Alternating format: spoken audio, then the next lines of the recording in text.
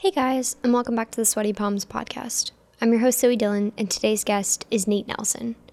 Nate has worked as both a musician and producer, and back in 2011 he started his band called White Violet with his bandmate Brad Morgan. White Violet is an indie rock band based in Athens, Georgia, and has released 3 albums and 5 singles. You can check them out wherever you stream music. Nate currently works at Tweed Recording Studios here in Athens, Georgia, where he teaches production, and also works as a producer. We talk about his background in music, how he got into production, music cities he's lived in, touring and working with other artists and bands, as well as Tweed Recording and much more.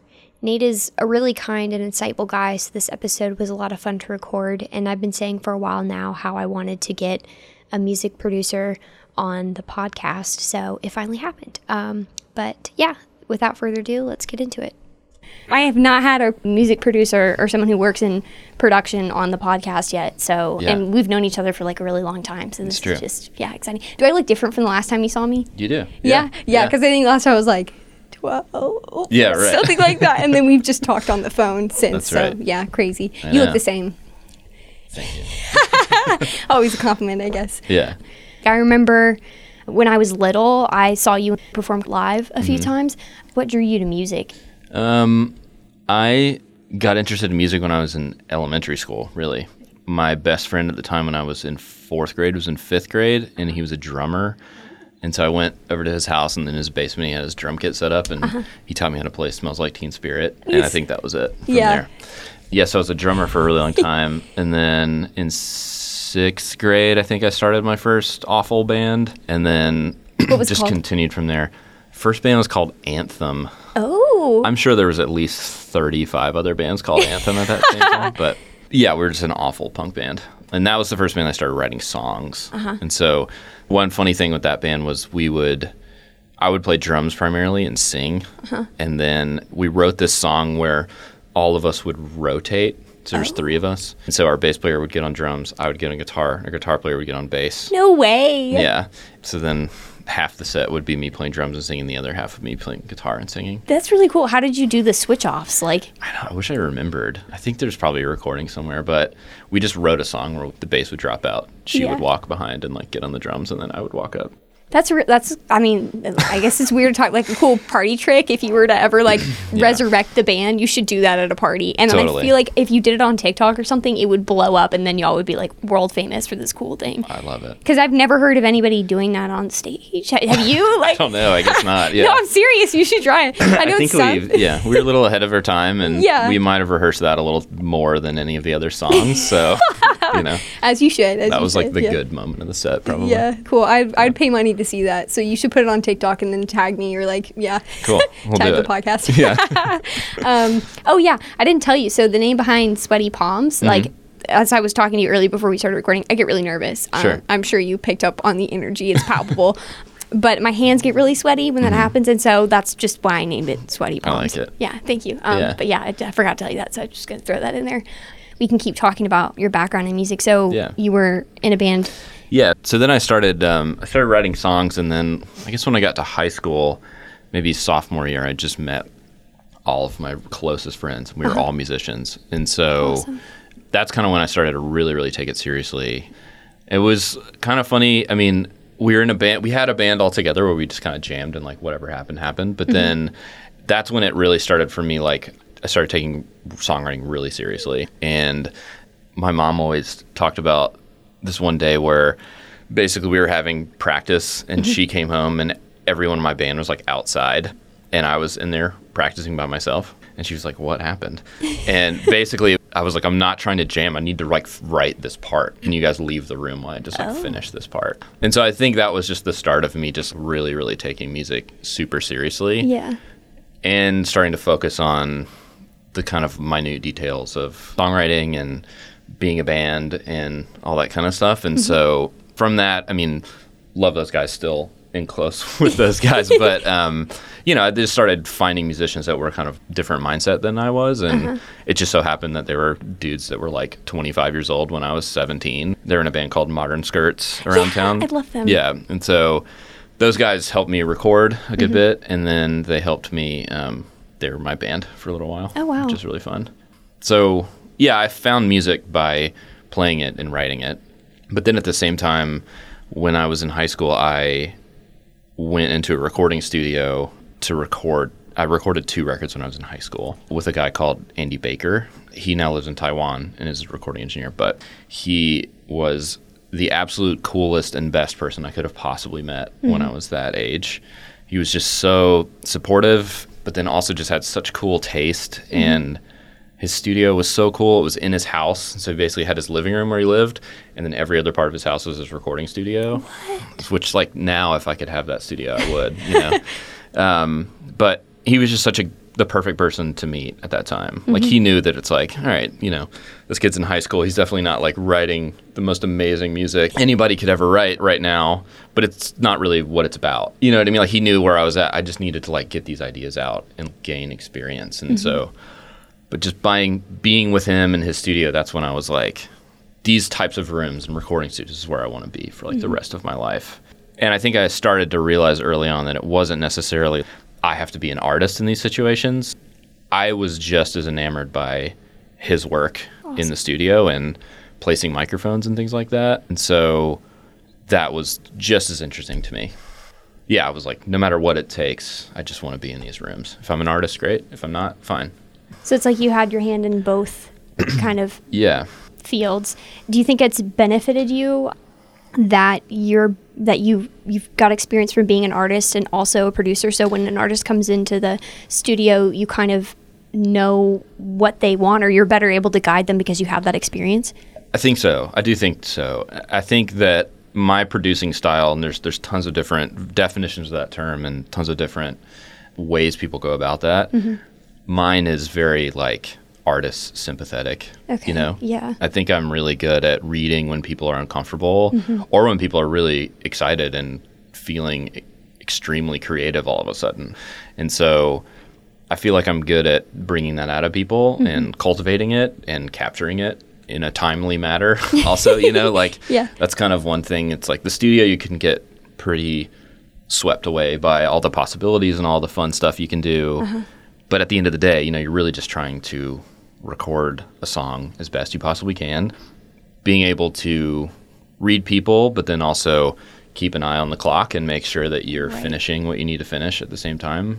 I mean, I've had to kick people out of the room when they're not, you know what I mean? Like, you have to read people really, really well. And so if there's someone in the room that's making someone uncomfortable, they have to go. You know, like, it's hard when you're in recording studios and there's interns, and oftentimes they're there, they really want to learn, but it's just making someone really uncomfortable. They're trying to do vocals or really struggling with a guitar part or something like that, you know? You kind of have to make a change. And yeah, I can refer back to when I was an artist and I could read the room and figure out, like, why am I so uncomfortable right now? Or, you know, just trying to temper that kind of stuff. I never thought about it from that perspective. I've also never been in a studio, so it's cool to hear about that.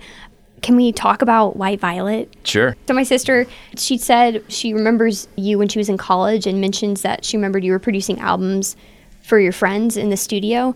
So how did you start doing that? Yeah. So I got an internship at a recording studio in Athens called Chase Park Transduction. I got an internship when I was in high school. So that's kind of right in between the 2 albums that I did with Andy Baker. I think I interned there for maybe 6 months, and then David gave me a key. And I was able to learn the studio like at night with my own songs. And then soon after that, I was able to bring in my own clients. So lucky me, my best friend had a pretty steep allowance from his dad and also wrote cool songs. So we were able just to rent the studio, and my friend Nick Light was the first person I recorded there.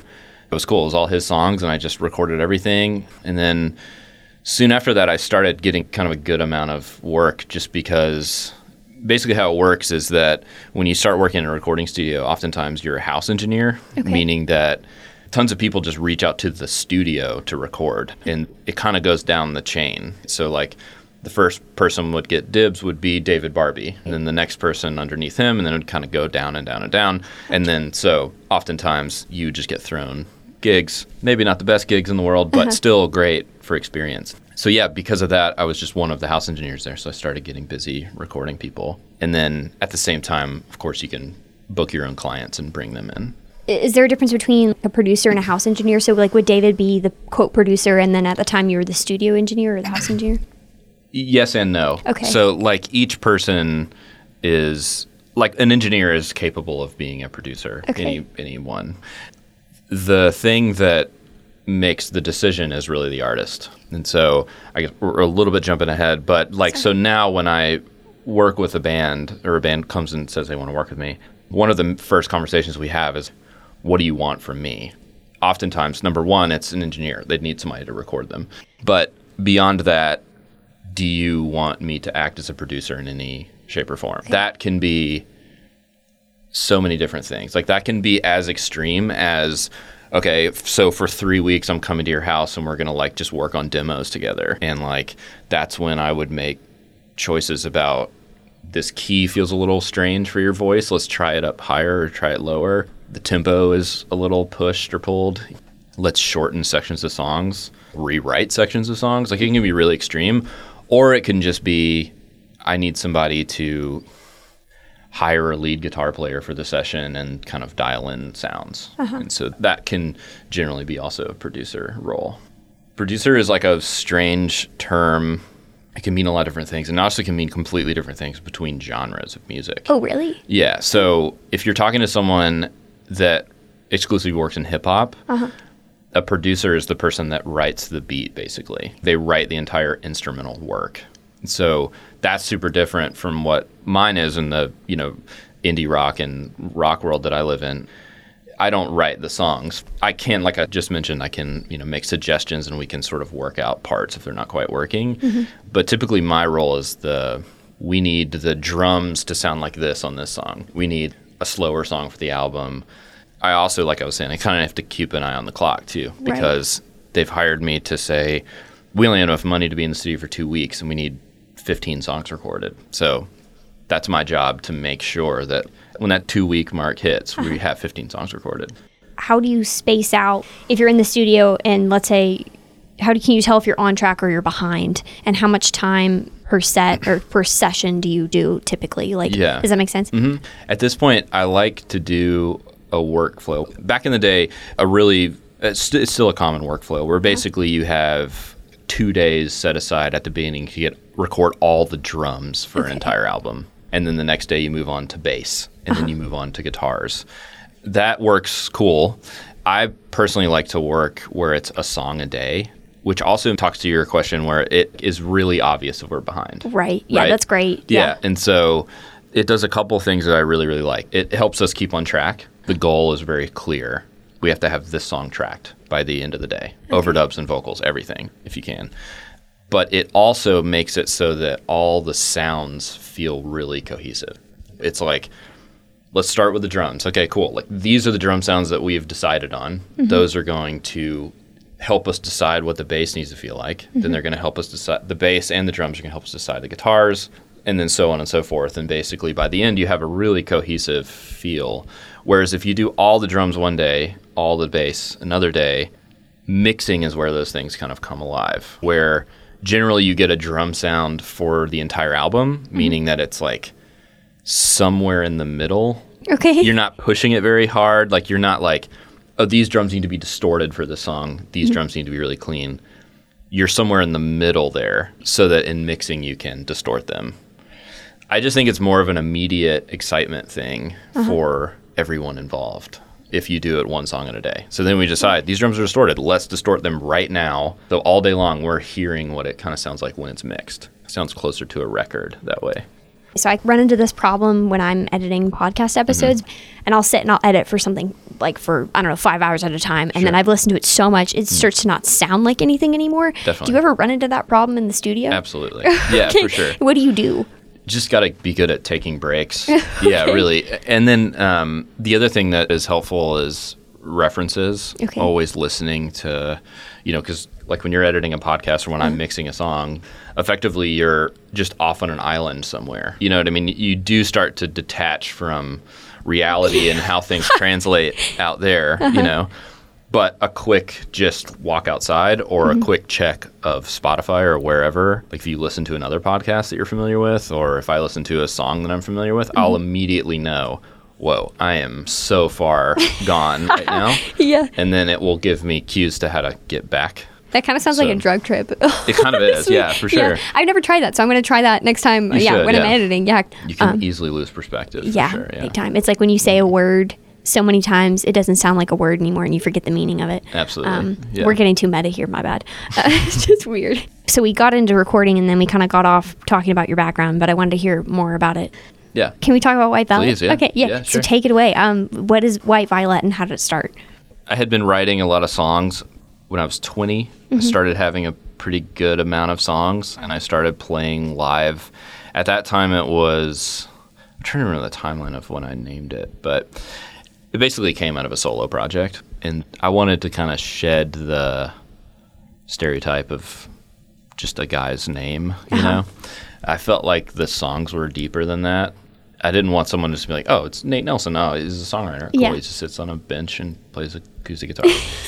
And so the songs were different than that and had more depth. And so I just wanted to come up with a moniker basically to find that.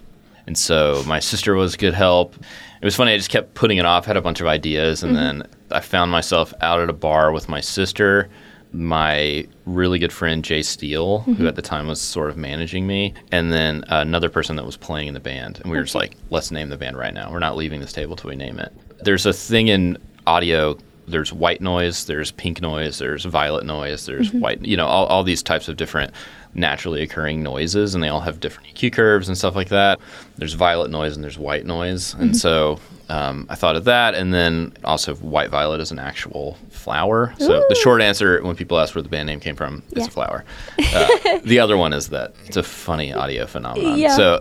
So yeah, that's how White Violet was named. And then I had all these songs, and I was really excited about making a record, and then I got the really cool opportunity to go out and play bass with my friend Maria Taylor, who is an incredible songwriter and really inspiring to me. And she asked me to do her whole album cycle's worth of touring, and so I ended up leaving for about 4 months with her and just touring and playing bass with her, which is such a cool experience. And what it did actually was I had maybe 5 songs before I left. And while I was gone, the whole time just playing her songs and having to take a break from my own music was actually something I really, really needed. So as soon as I got home, I was just full of music and touring and excitement. And I finished writing the record really, really quickly. And we mentioned David Barbie. He recorded probably the first 7 songs on that album, and he ended up playing bass on it too. So the first album was me with all the songs, and then me having kind of a handful of players that I really admired and liked, David, of course, being one of them.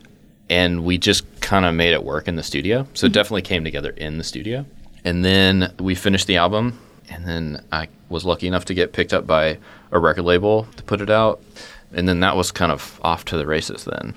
We started doing a good amount of touring with it. I did a second record and then a third record. The second record was done in the studio called the Fidelatorium in North Carolina. Cool. That was really cool because that was the dream recording situation for me, where we just went to, it's basically a cabin in the middle of nowhere. Oh, the wow. studio is really beautiful, and then there's a cabin right next to it. Sounds like North Carolina. Yeah, totally. Yeah, absolutely. And so we were there for about 2.5 weeks, and then we just left for the record, which was so cool. Every day just making music. The third one, that's when my personal engineering producing stuff started getting pretty busy. And so I felt like I needed to record it myself, the third one.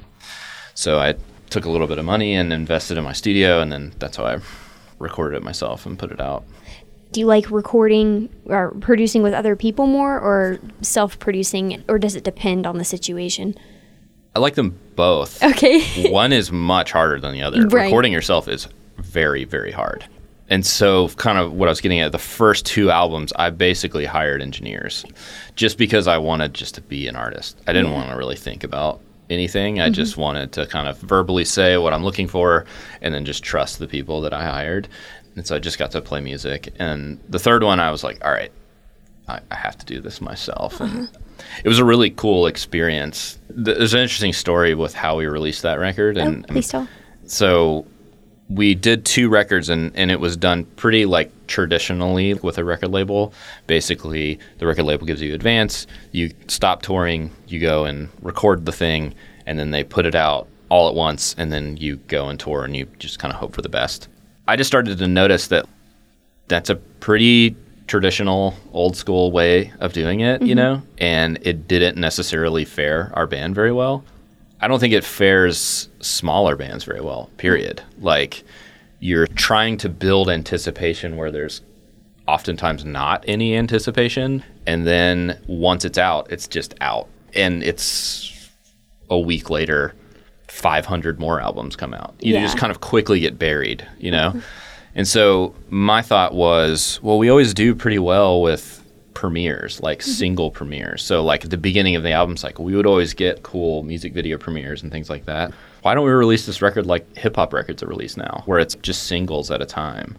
But then I, of course, had to make it more complicated and more stress on myself by saying the story of the album is that it's being written in real time as it's coming out. So basically I had the guy that worked for my label come to my house, and I was like, here are the 2 first songs of the album. All I have is 2 songs, basically. I have a couple of demos and ideas, but basically these are the only 2 that are done. I want to record these 2, and then I'm going to release them, and then I want to, in real time, write and record them in response to them being out, basically. Yeah. And so at that time, it was just myself and then my dear friend, Brad Morgan, who's the other writing member of White Violet. And so we just kind of hired other players if we needed them, but just the 2 of us did everything else. Those first 2 songs came out, and we thought of them like A-side, B-sides. The A-side would be more of like the singly thing, and the other one would be more of just like a response to it. That's cool. But as it went out, you know, we're like, okay, so the second song is this song called Both of Our Views. It's kind of like a repetitive, mid-tempo dance song almost, and then it's like, so what comes after that? And then so we wrote that song, and then it just kept going, and there was about 4 months in between every release so that I had the time to write songs, record them, mix them, and master them, and then put them out. It was pretty wild. It was a crazy experience. I mean, there was a couple times where I was in the studio. I had booked Chase Park at 4 a.m. I was supposed to turn in a final mix, and I would send an email saying, like, this isn't going to happen. I don't even have lyrics for this song. We had to push it back. That happened tons of times. So if you were publicizing it too at the time, how did you tell people, oh, this is going to be a minute longer, sorry? Yeah, we just pushed it back and just hoped that people were still paying attention. And, it was a really wild experience. Like, I don't think I would do it again, but it was cool experience. I definitely think it was awesome. And hey, good on New West Records for allowing me to do such a crazy thing. Yeah. You know, it was kind of the wildest thing they had ever done either, but they were totally down to try it. I think at that point, and honestly still now, the music industry is just like kind of all ears because no one really knows what to do and how to release records and make it sustainable for people. So they were just kind of like, sure, let's just try it. We have nothing to lose. And standing out is like such a good thing to do within this industry because, you know, it's always fun to be the first person to create something or start something that people copy you from. Right. And this is very on brand with you just being unique and stuff because now I'm thinking about everybody switching out in the middle school band. Funny. Yeah, very cool. Yeah. So you mentioned touring. Can we talk about your experiences on the road and, you know, where you went, who you toured with, and then when you toured yourself with White Violet? Yeah. I mean, the biggest, most consistent touring was that album cycle I did with my friend Maria. And that was a solid 6 weeks in the U.S. and then another 5 in Europe. No way. It was amazing. Yeah. I was 21. I was just wide-eyed the whole time. Yeah. So excited. Yeah, it was amazing. White Violet was more of kind of short run kind of thing. I feel like the longest one we did was maybe 3 weeks. I mean, that's a long time to be in a band. And we would tour with our friends Future Birds a good bit, and a lot of just really great bands from around. Lee Baines and the Gloryfires is a guy from Birmingham. He's so cool. And a band in town called Dega a good bit. Another band called Semicircle are still around working. And so it would be more like Future Birds was a bigger one for sure, but our idea was that let's just find bands that are small like us, and then let's get all of our powers together and try and go play tour to New York and back or something. When I lived in Nashville, it was really easy to go to Chicago. And so we would do a run where start in Nashville, go up to Chicago, over to New York, down to Athens, and then come back. Sounds like a cool little Yeah, loop. It was a nice little loop.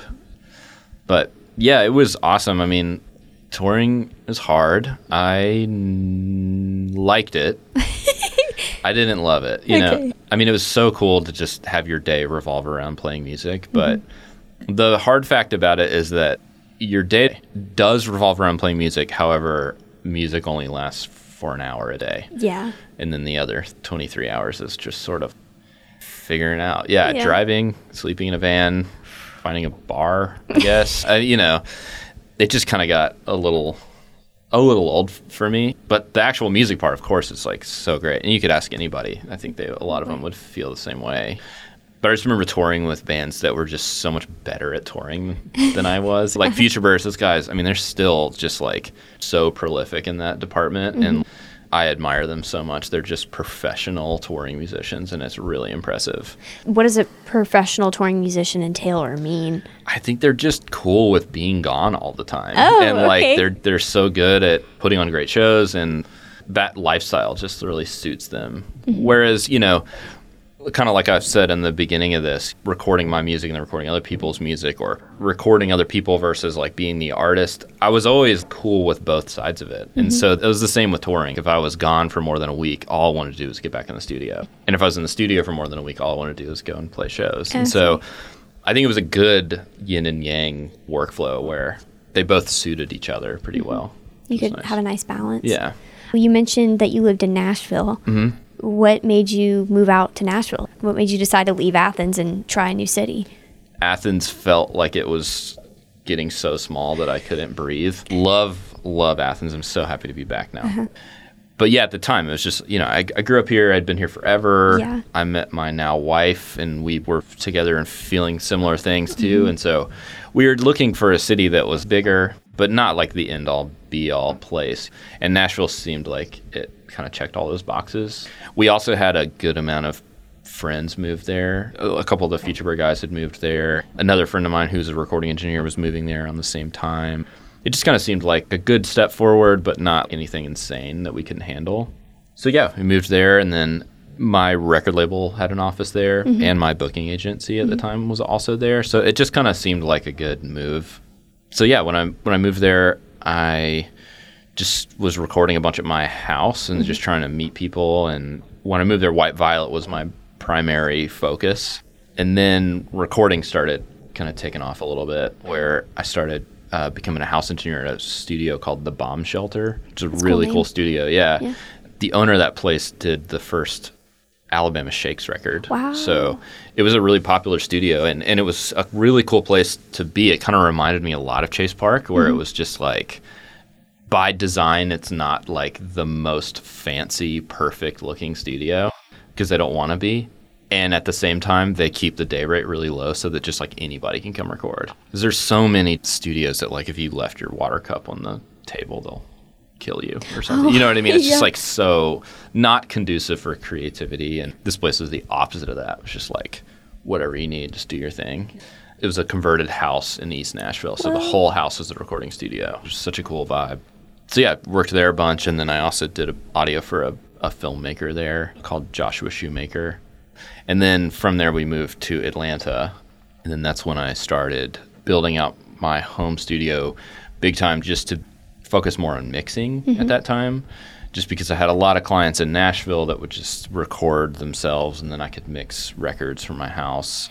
At that time, it was kind of interesting moving from Nashville to Atlanta and Athens, where Nashville, it's kind of like built into the economy there. If you start a band, then you immediately have to save up to go to a recording studio, which is awesome for recording studios. Whereas Athens and Atlanta and other places, people are just more self-sufficient, or they're just more DIY and they just like want to just do it themselves. And so that's kind of when it's like, cool, you can record yourself, but please let me mix it for you. Let me help you in that department a little bit.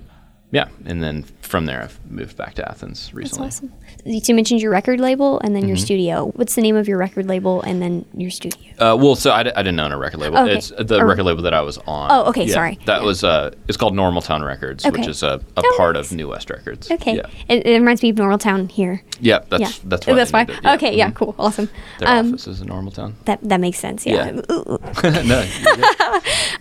Yeah, so I have always kept a home studio everywhere I go. And so even when I lived in Athens, when I was working at Chase Park, a couple of things happened where I was realizing that the recordings that I made sounded really good, but then I was just trying to be critical of myself. And I'm like, do they just sound good because all this gear is so expensive, you know?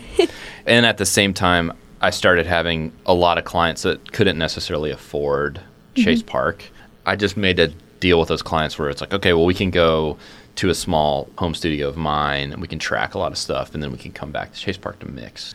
And so I built out a little tiny studio with just some gear of mine. And that's when I feel like I really learned engineering really, really well. Because like I said, it's like $20,000 signal chain at Chase Park sounds pretty good, but then $100 one back at my house, you got to work a little harder.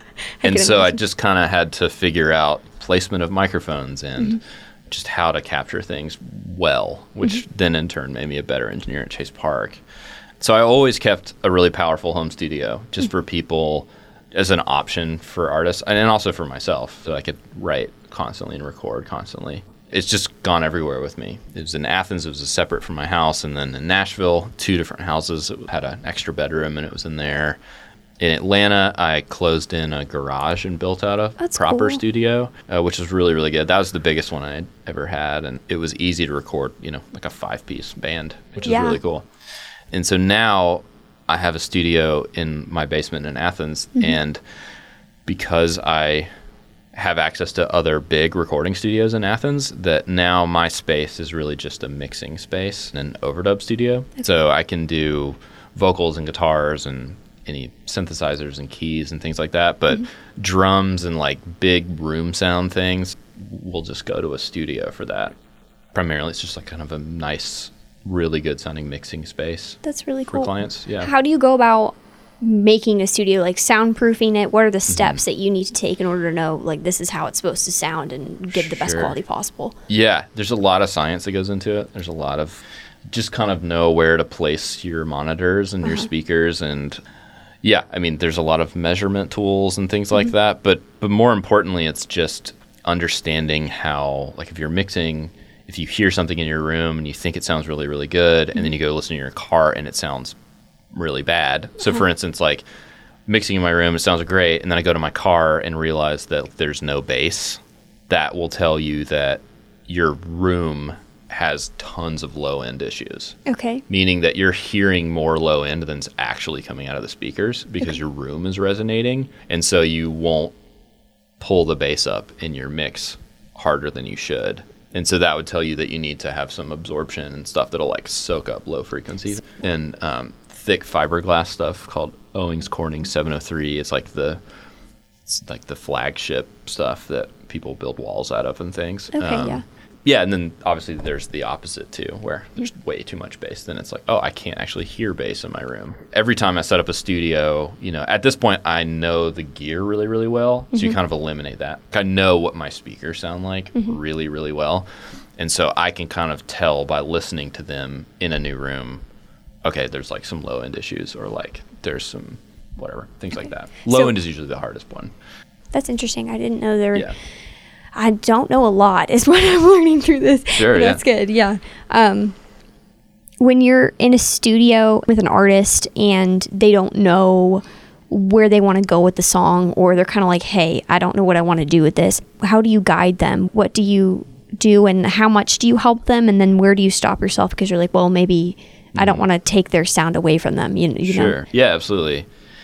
The first thing is that it is a conversation early on of like, how much do you want me to play a role in this thing? And so let's just, for the sake of this conversation, we'll say that they are like, I want you all in, do everything that you can. In that case, oftentimes another thing that I'll do before I start an album with a band is have them make a Spotify playlist of songs that they really, really like. And it could be as simple as, I like the vocal effect on this song. Even if it's like a, house song and we're recording like a punk record or something. It doesn't matter. Kind of just get out the ideas that you have. And so if you're having an issue with a song, you can always refer back to these references that you just know. Like, I know that they like this kind of drum sound, or like, I know that they like this kind of a vocal effect. There's a lot of different tricks that I'll like to do to kind of get people inspired more. Oftentimes, a click track is usually where you start, which is literally just a metronome, which tells you the tempo, and then you have the songwriter play. A really common thing is acoustic guitar singing and playing the song, just as like the skeleton of the song to the tempo, and then you track a lot of stuff to that. In that situation, I like to not use a click track, and I'll use a drum machine. The drum machine isn't necessarily playing anything different than what the actual drummer would play, but it does a lot of different things where it makes the songwriter way more exciting, obviously, to play to a drum machine than it is just like, you know what I mean? That's not fun to play to. They also play better just because it sounds like a drummer. They're used to hearing a drummer. But it also can open up a lot of doors down the road so we have this drum machine that everyone has played to. Maybe on the bridge, the acoustic drums completely mute. Everything mutes and we have this drum machine still. It is still a useful track that you can use later that you wouldn't necessarily have if you didn't have that idea early on. Another thing is coming up with a cool sound, like a drone note for the song. Like a lot of times there's at least one note that can kind of play through an entire chord progression. It doesn't have to change. It never becomes dissonant. That's called a drone note. And so sometimes I'll make just like a soundscape or something from a guitar or synthesizer or something that's just like a really interesting sound that just plays through the entire song. And it just gives them something else to work off of. Even if that sound ultimately just gets muted, but it could lead you to, oh, whoa, that feels really cool. Why don't we indulge in that and do it some other way, somewhere else? Just little things like that can kind of interrupt any sort of stoppage of creativity. Just kind of keeps it moving, for sure. You use a lot of terminology that I have not heard of before, so that's really interesting. Yeah. You've mentioned before, too, mixing, mastering, overdubs. For people who may not know what that is, could you explain that? I always describe tracking as sort of trying not to be too reductive, but tracking is sort of like decorating your house. It's sort of like, okay, I'm going to paint the walls this color. I'm going to buy this couch and all these things. Tracking is like accumulating all the things you need for a song. Mixing is designing your room, basically. Ooh, okay. The couch goes over here. This wall is this color. The lamp is right here. It's just finding the place for all of those tracks. So you find like the individuality of the drum kit in this one song, how it sounds. And then that leads itself to like the bass needs to be really bright and maybe you have like a slap delay on it or something because it feels good with the drums. It's more of like the puzzle, putting all the pieces together.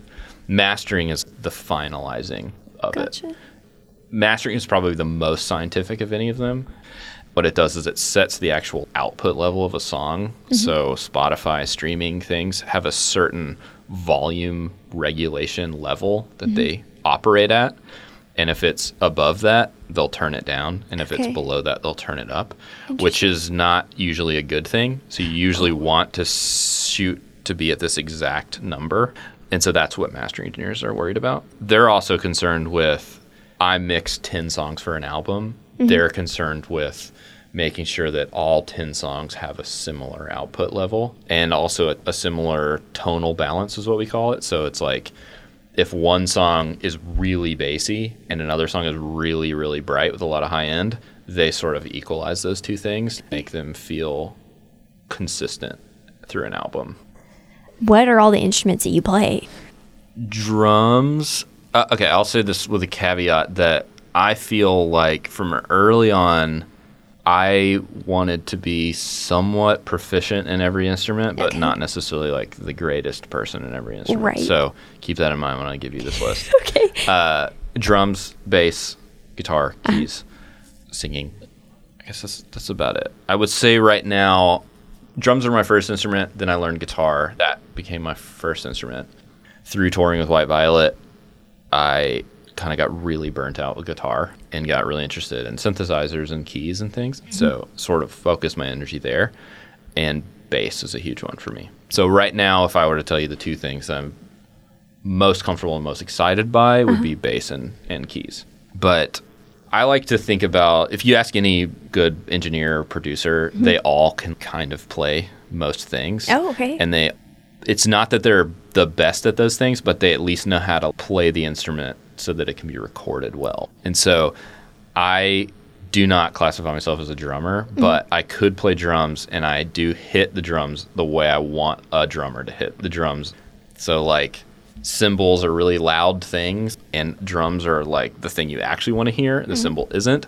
And so like a little thing where it's like, just hit the cymbals quieter than you hit the snare drum. Those types of things are like how engineers think of playing music. Okay. So I know enough to be able to tell someone how to modify their part if necessary, or things like that. Like I can speak drummer terms, to drummers, but no one's going to hire me to play drums on their record, and they shouldn't ever do that. That's really cool. I guess my dreams of being a producer or an audio engineer are out the window because I barely play guitar. So. Oh, that's okay. There's plenty of, like I said, there's so many different versions of producers out there, I mean, back in the day, I'm close with a guy named John Snyder, who's a very famous old producer. He did Etta James recordings and a lot of really impressive jazz recordings. And John is by trade a trumpetist, but he's more a producer. But his producing is not technical. Like he worked in a day where a producer and an engineer was very much two different people. Okay. Whereas now, with budgets being low and things like that, oftentimes you have to be everything for everyone, And so John just lived in a day where he was just a producer. So you just got to like sit in the live room right next to Etta James and like talk to her like this while she was singing, not in the control room. Those are like the mystics of the producers. And even somebody like Rick Rubin is like one of the most famous producers. That guy doesn't know even what microphones are. What? Or, you know what I mean? Yeah. Forgive me if I'm wrong about that, but I've heard interviews with him where he's just like, I don't know. That's not my job. My job's to like make the song powerful. So kind of like a creative director in a way. Yeah, definitely. Who would you say is your biggest production influence? Big question. It is, yeah. I'm influenced by people like, there's a guy named Daniel Lanois who did Joshua Tree by U2, and he's done Bob Dylan records, and I'm mostly inspired by him because he is a technical guy. He is an engineer. He's a musical guy. He plays tons of really cool instruments, and he also makes his own music. And so his music really, his taste and shows up on other people's albums. And you go to Daniel Lanois for like his thing. I like his producing just as much as the engineering too, where he makes a lot of really cool ambient music, and the ambient music, like the mixing process of the ambient music is just as much of the performance as actually playing the parts. So you see videos of him mixing, and he's just kind of just like moving the faders, just bringing things in for tension and then getting rid of them, and bringing up these delay sounds and getting rid of them. And that's how he mixes people's records too. And it's just like really, really cool. But yeah, he just kind of puts people in weird positions. I heard an interview with him talking about a Bob Dylan record he did, and the name of the album is slipping my mind. But basically, Bob just had these songs, and he just wanted to put Bob Dylan in a place that he had never been before. So they rented a house. I think Daniel Lanois was living in New Orleans at the time, and so they just rented this house for Bob, and they set up the whole house like a recording studio, and they gave him all of these really serious boxes to live in. So it was like, the only bass sound is this Moog bass sound. That's it. That's the only sound we can use for bass. And then, Bob, you have to sit in the kitchen, play acoustic guitar right here, and then there's this drum machine coming at you, and that's where your parts will be recorded. It was just cool that he just kind of designed this whole world just for the recording process, and what they got in the end was great. When you hear about producers that you like, do you feel like you take inspiration from what they've done and then kind of create your own out of that? Yeah. That might be a leading question, actually. Yeah, a little bit. Yeah, for sure. Okay. Yeah, I mean, I am constantly trying to make better work for everyone. And so, yeah, coming up with new angles and new things and not being derivative.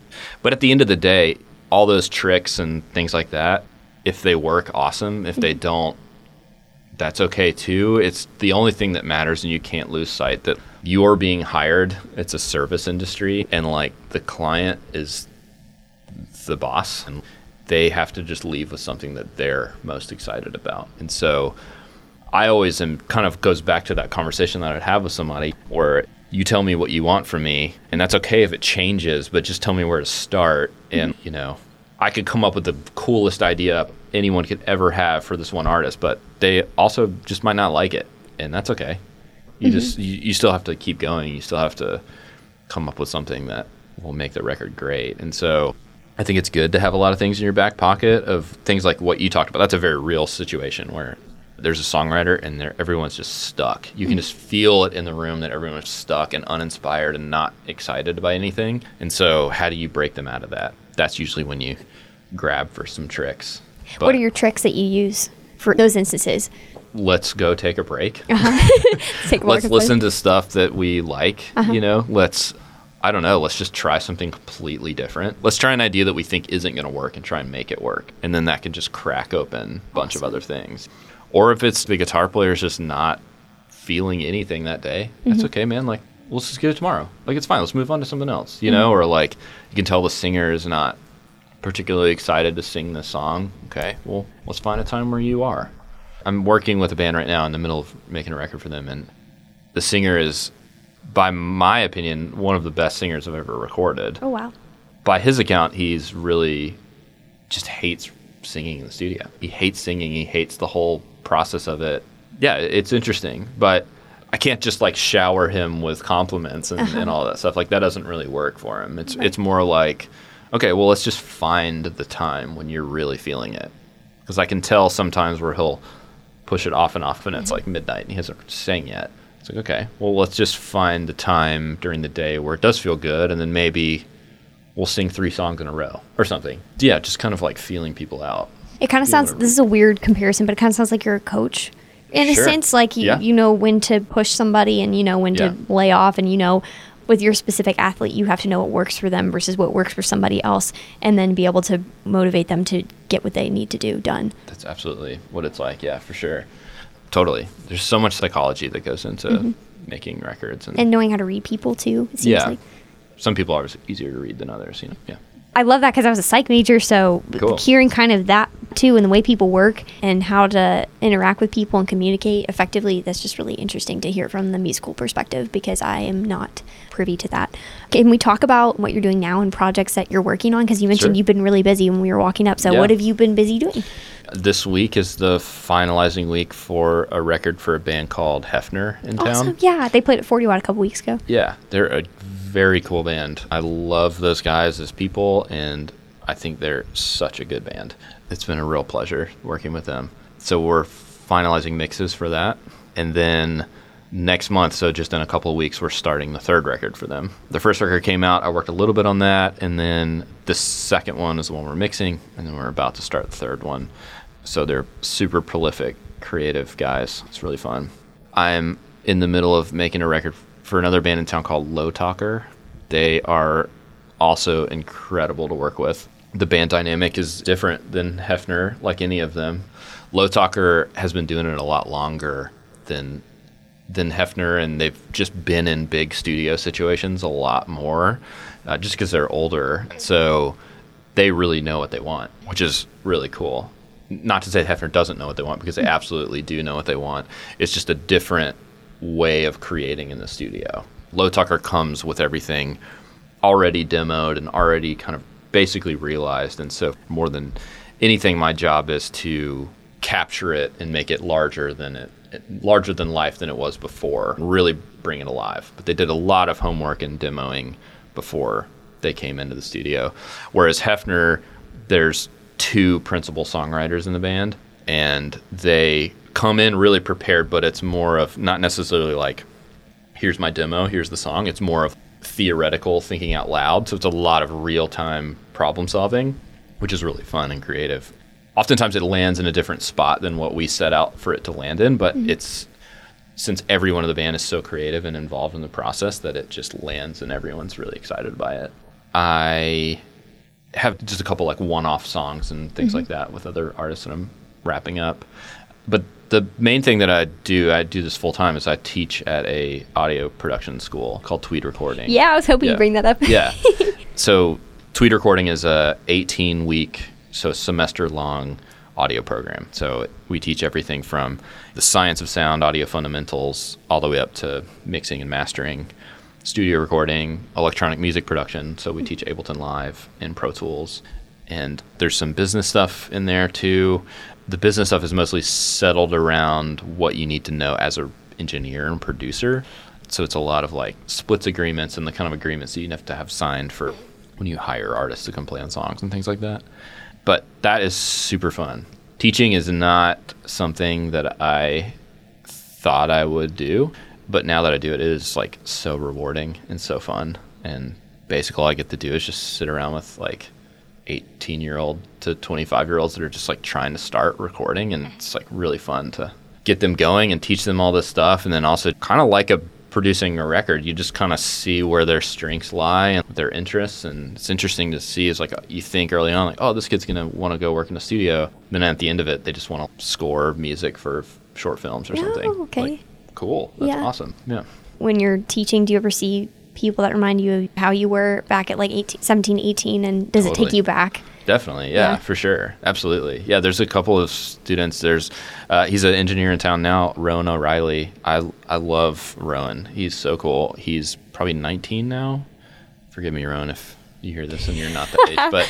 But he plays in a band called Monsoon, and he plays in like 4 other bands also around town. He is recording at a small studio called Gift Horse. He reminds me a lot, where it's like just playing in a billion bands and constantly recording, and just like all you care about and all you want to do is just be busy with music. So yeah, it's really awesome. He's a really talented kid.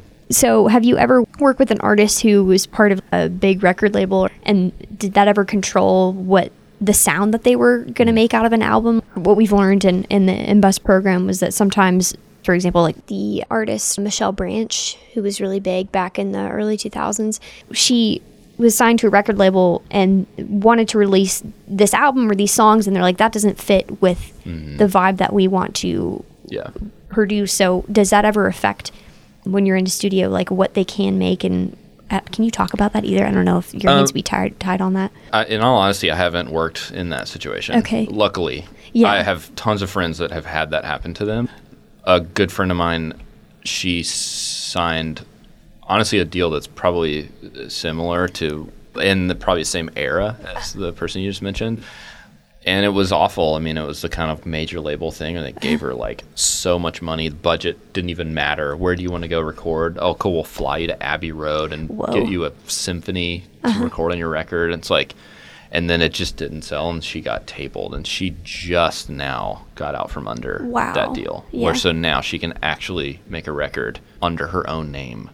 Wow. And so that's one of the worst ones I've heard. And luckily she's great, and I'm actually helping her make a record now, and that she can finally do it under her name. And she's so talented. She needs to be making records. And so, yeah, but personally in the studio, I've been lucky enough to have supportive people, even for my band. You know, it's like my record label would always come and visit the studio when we were recording, but it was always we just want you to make the thing you want to make. We believe in you, and you should just do what you need to do. So cool.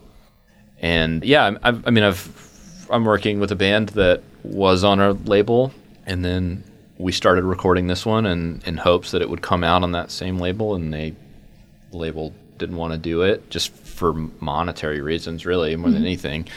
And so that was a bummer and a setback for them, but they're such a good band. They'll be fine. They'll find another home for it.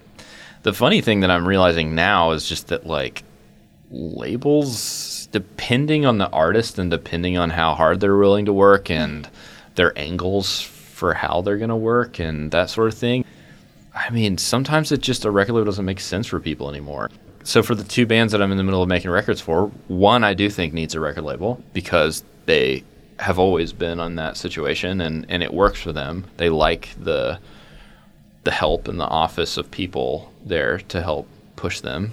And the other one, they're super self-sufficient. And like you mentioned TikTok, I mean, they're all over that and they're just pushing really, really hard social media. And I think they don't really even, it's not even on their radar really. This record we're about to finish, it's like, let's just put it out. We don't need to like see if someone wants to give us money for it. Yeah. I do think down the line, if they continue to rise, so you probably will need one. But yeah, it's interesting. It really is. If you don't want to sign to like a traditional record deal, there are several different kinds. You could do a label services where somebody provides, you know, all the help that they would need, but they get to keep their music. Like it's licensed to them. They don't give away their master recording or the composition. Is that the publishing? Publishing.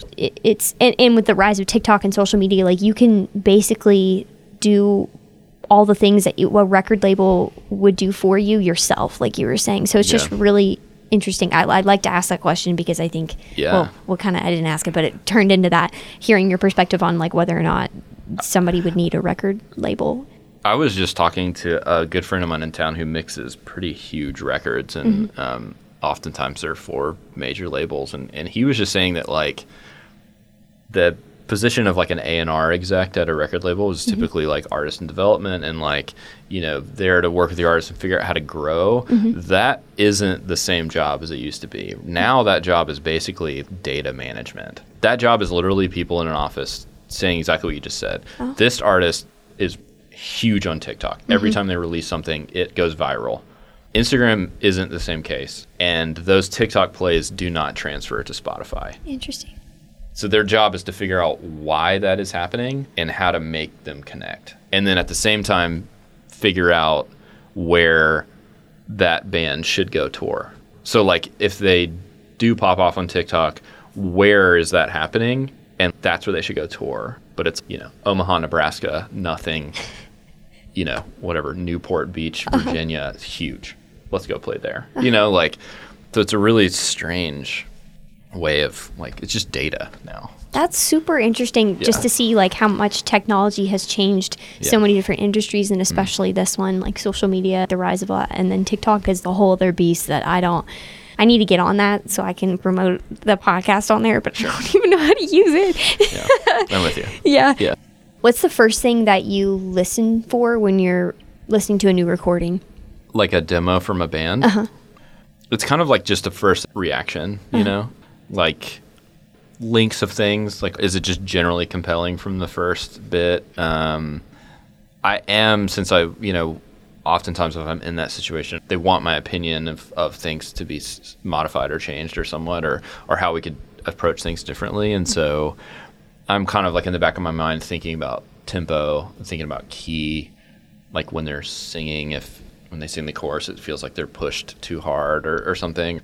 Generally just making sure that there is moments in there that can be pulled out. Like the last line of the chorus is something that's like really compelling to me or something. It's like, okay, well, that's something we have to highlight really, really well somehow. So yeah, just kind of like a grab bag of things like that. I'll think of, just kind of write down ideas of references or production moves that could happen.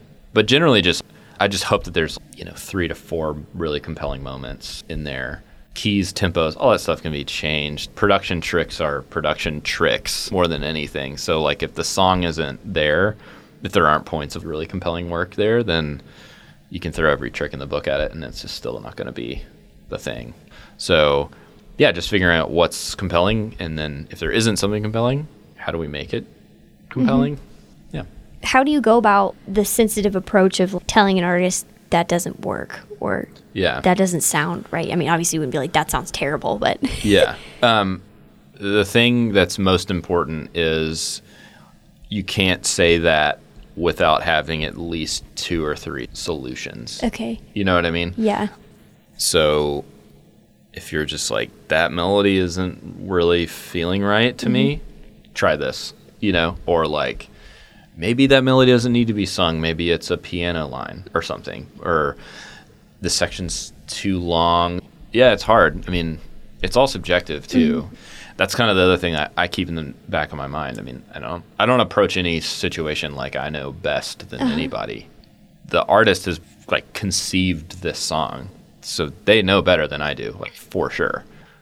Everything I approach things with is a subtle hand, just because you can just fire me, or you can just like tell me this is wrong. Right. You know what I mean? Like, and I'm fine with that. Totally fine with rejection in that regard, you know?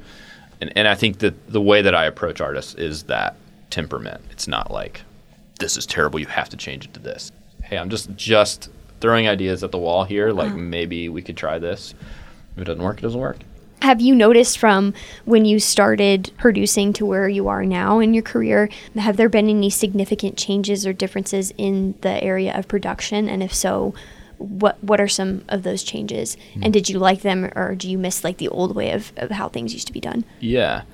I am 34, but I learned how to record at a studio that is at Chase Park, which is like really tape-based and kind of like the more traditional way of recording and things like that. And so I came from that. I learned how to mix on a console. I didn't learn how to mix in Pro Tools.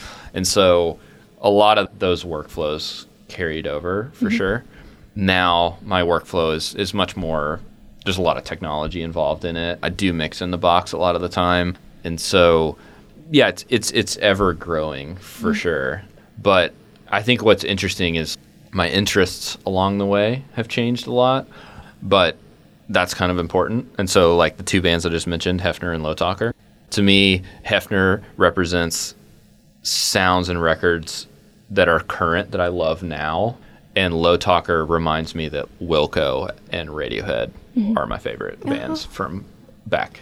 You know, like those are the bands that like shape the interest that I'm into. And so like it's really fun to just kind of grab back to those references that I hadn't thought about in probably 10 years or something, you know, like yeah, love them. Yeah, I mean that was like my, you know, middle school, high school, just Wilco and Radiohead just forming all of my decisions from here on out, you know? Yeah. Yeah. Well, I wanted to thank you so much for coming on the podcast, Nate. Yeah, it was so cool to just listen to you talk. I feel like we could keep talking for hours and it still wouldn't be enough. So I'd love to have you back. Yeah, I'd love to come back. Yeah, okay. This was really cool, and I learned a lot, and I still feel like I have a lot more that I need to learn. So we'll definitely have you on again. Yeah, I'd love to. Thanks, guys. We'll see you next week, and have a great day.